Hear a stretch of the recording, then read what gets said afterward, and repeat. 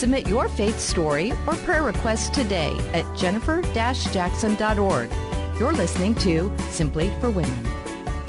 And this is Jennifer. Today we want to uncomplicate your faith and help you to jump on the path to simply live every day in God's presence. And I have a very wonderful and special guest for you today. Her name is Sharon Kissle. And say hello. Hello. We are actually live in the studio today, so it's really fun. It's a privilege to be together. And I'm glad you're here. She is the project manager for Catalyst for Columbus. And Catalyst for Columbus is a group that unites the body of Christ to bring a gospel movement to Columbus, Ohio. What an honor to be a part of that group. Yes, I was privileged when they reached out and offered me that position. I actually, Jennifer, am so blessed to work there because I have sort of two roles. Catalyst was founded by a real estate developer, and I work for both the real estate development side and Catalyst side, where I get to advance the kingdom of God in both the physical and the spiritual. So on the real estate side, we, because we're developers, we actually map out communities where the generations can live together in integration. We design them so that they're walkable and there's interaction and just really with that whole shalom in mind of building community on the physical side. And then, of course, the spiritual side at Catalyst, we're all about bringing revival to Columbus, Ohio, to our city. We need it. Yeah, it's beautiful. Catalyst started just in the heart of a group of businessmen who wanted to see what God would do, if they would just be all in for him. And they started with concerts of prayer where they united every denomination of the body of Christ that they could get to just come together and pray and seek God for revival. And then it moved into one nights of worship where they're praying. And then most recently, with the crisis when Columbus City Schools closed its doors, because we've been in this space for about 10 years and have so many relationships, we were able to bring together 94, faith-based organizations, denominations, and they opened learning extension centers to serve the most at-risk children in the community. It's incredible. With meals, with, tutoring, just, that loving presence of God with them. That kept their education going. Yeah, kept their education going. We just have such incredible testimonies from moms saying things like, my child was struggling in school. Now my child's on the honor roll. Yes. I know. And to see that these businessmen had this vision, and you don't have to be a pastor to have this vision. There's so many opportunities. Yeah, so many people who work in the marketplace don't understand that they have a calling too, and they can be a part of this, gospel movement, this revival that God's doing in our city. Yes. They have a role to play. Oh, it's so good. Well, why don't you share the beginning? Go back in your life and tell us, when were you introduced to God, and how did God make a difference in your life? Yeah. Like so many people of my generation, I was actually raised in the church and sort of thought I was always a Christian because of that. I was baptized as a young child and reconfirmed that in college. But I actually didn't meet Jesus until my mid-30s. So if you looked at my life on the outside looking in, it just looked like a dream. I was an entrepreneur. I was married to the man of my dreams. I had these two precious small children, but there was something missing, and I was really struggling in my marriage, just going through such a difficult time and, not making great decisions necessarily.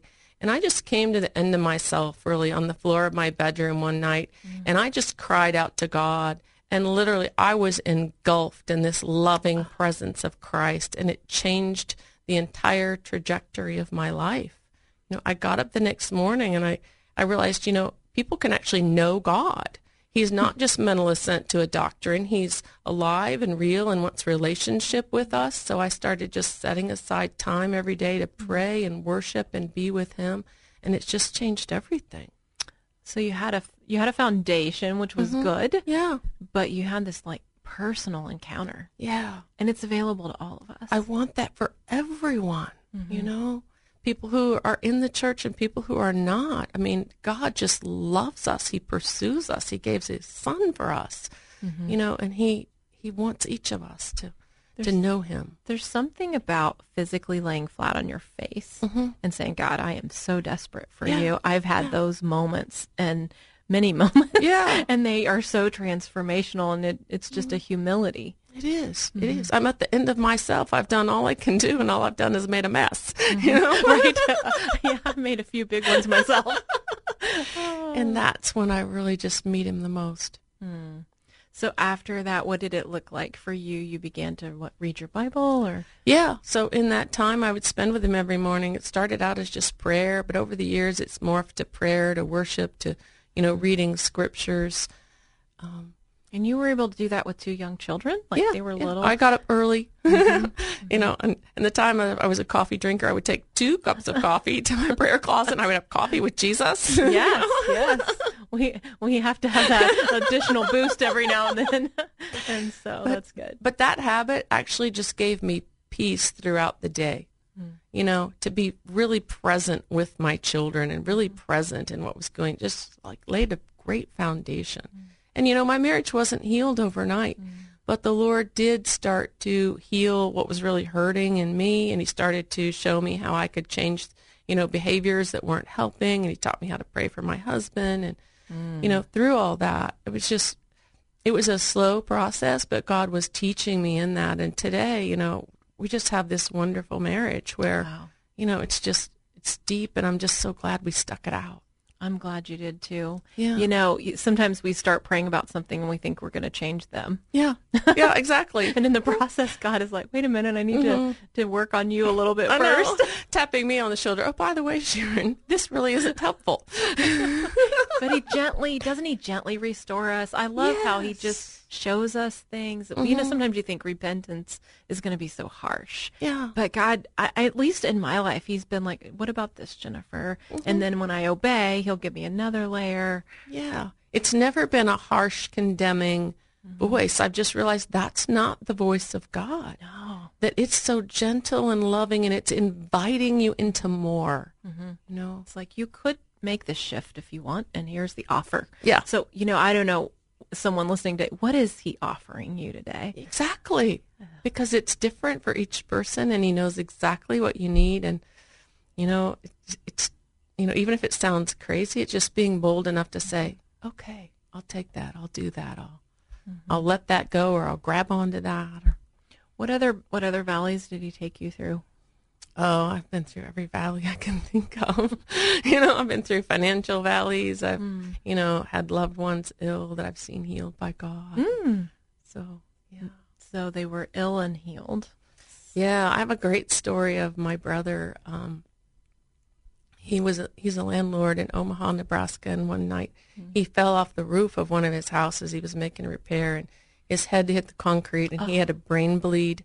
They rushed him to Creighton University Medical Center. They ended up having to take out part of his brain that has to do with speech and hearing. And they told me if he ever woke up from a coma, he was in a coma for 30 days, that he would never walk or talk again. And 30 days later, he woke up and he left the hospital that day. Absolute miracle of God. Walked out, went down the next day, got his driver's license, because in Nebraska they take your license when you have a brain function. Took the test, got the license. That was 17 years ago. He was motivated when he got out of there. He's like, I'm ready to live life. He could talk, walk. He's been totally normal, just lived life. And I realized then that God still heals today. He does. Because in the church I grew up in, that wasn't necessarily really talked about a lot. God still does miracles and healings. Yes, and he loves to. He loves to bring that wholeness to us. He wants that here and now. Jesus said, I came that you can have life and have it abundantly now, not just eternal life, but here and now, in every area. It's part of his character. Yeah. It's not hard for God. That's just part of what he does and who he is. Yeah. In Exodus, he self-revealed himself as Yahweh Rophe. I am the God who heals. And it took me a lot of years to realize that. But yeah. I love to stand on God's word for physical healing. Yeah, so powerful. We all need it at different times in our lives. We need it for others. We need it for ourselves. I'm actually agreeing with a young couple for something right now. And, we just, if we can stand on his word. Absolutely. It's faithful and true. Absolutely. And speaking of young couples, I mean, I know you have probably seen this too, but I've seen young couples who were infertile, and God moved and healed, and they have children today. Yeah. Usually many children, Yeah. We can ask him for anything. Anything, yeah. Anything is possible with God. And sometimes, I think God is too big and too busy, that maybe my request is too small, but it's not. We can ask him, and sometimes we have to wait. And sometimes, I know he says no occasionally, but a lot of times he says yes. Yes. And so yes. It's just that. Hang on to our faith. Exactly. Well, I think that it's so encouraging, the story of how God revealed himself to you in that tangible presence on the floor. Yes. Even after growing up in church. And so maybe someone listening today, you've been in church, but you haven't felt that power, that tangible presence. Maybe that's our homework today. We're going to go home, and I'm going to try it myself. So tonight, I'm going to get on my face before the Lord physically and just say, God, meet me here. I have things I need him to meet me in, and I know you do too. Absolutely. So, that's our homework for today. You have been listening to Simply for Women. I'm Jennifer Jackson, and this is a place where you can just come and grow in your faith. And if we want to hear your story, so if you want to be part of the show, why don't you go to jennifer-jackson.org. Your story matters to us. And listen again at the next show, because we are going to pick this interview back up. We hope that today's show has been a blessing to you as you seek to simply live out your faith. To hear today's show again or to share it with a friend, search Simply for Women wherever you get your podcasts. Or visit Jennifer's website at jennifer-jackson.org. That's jennifer-jackson.org. Thanks for joining us on Simply for Women. Take time today to simply be with God.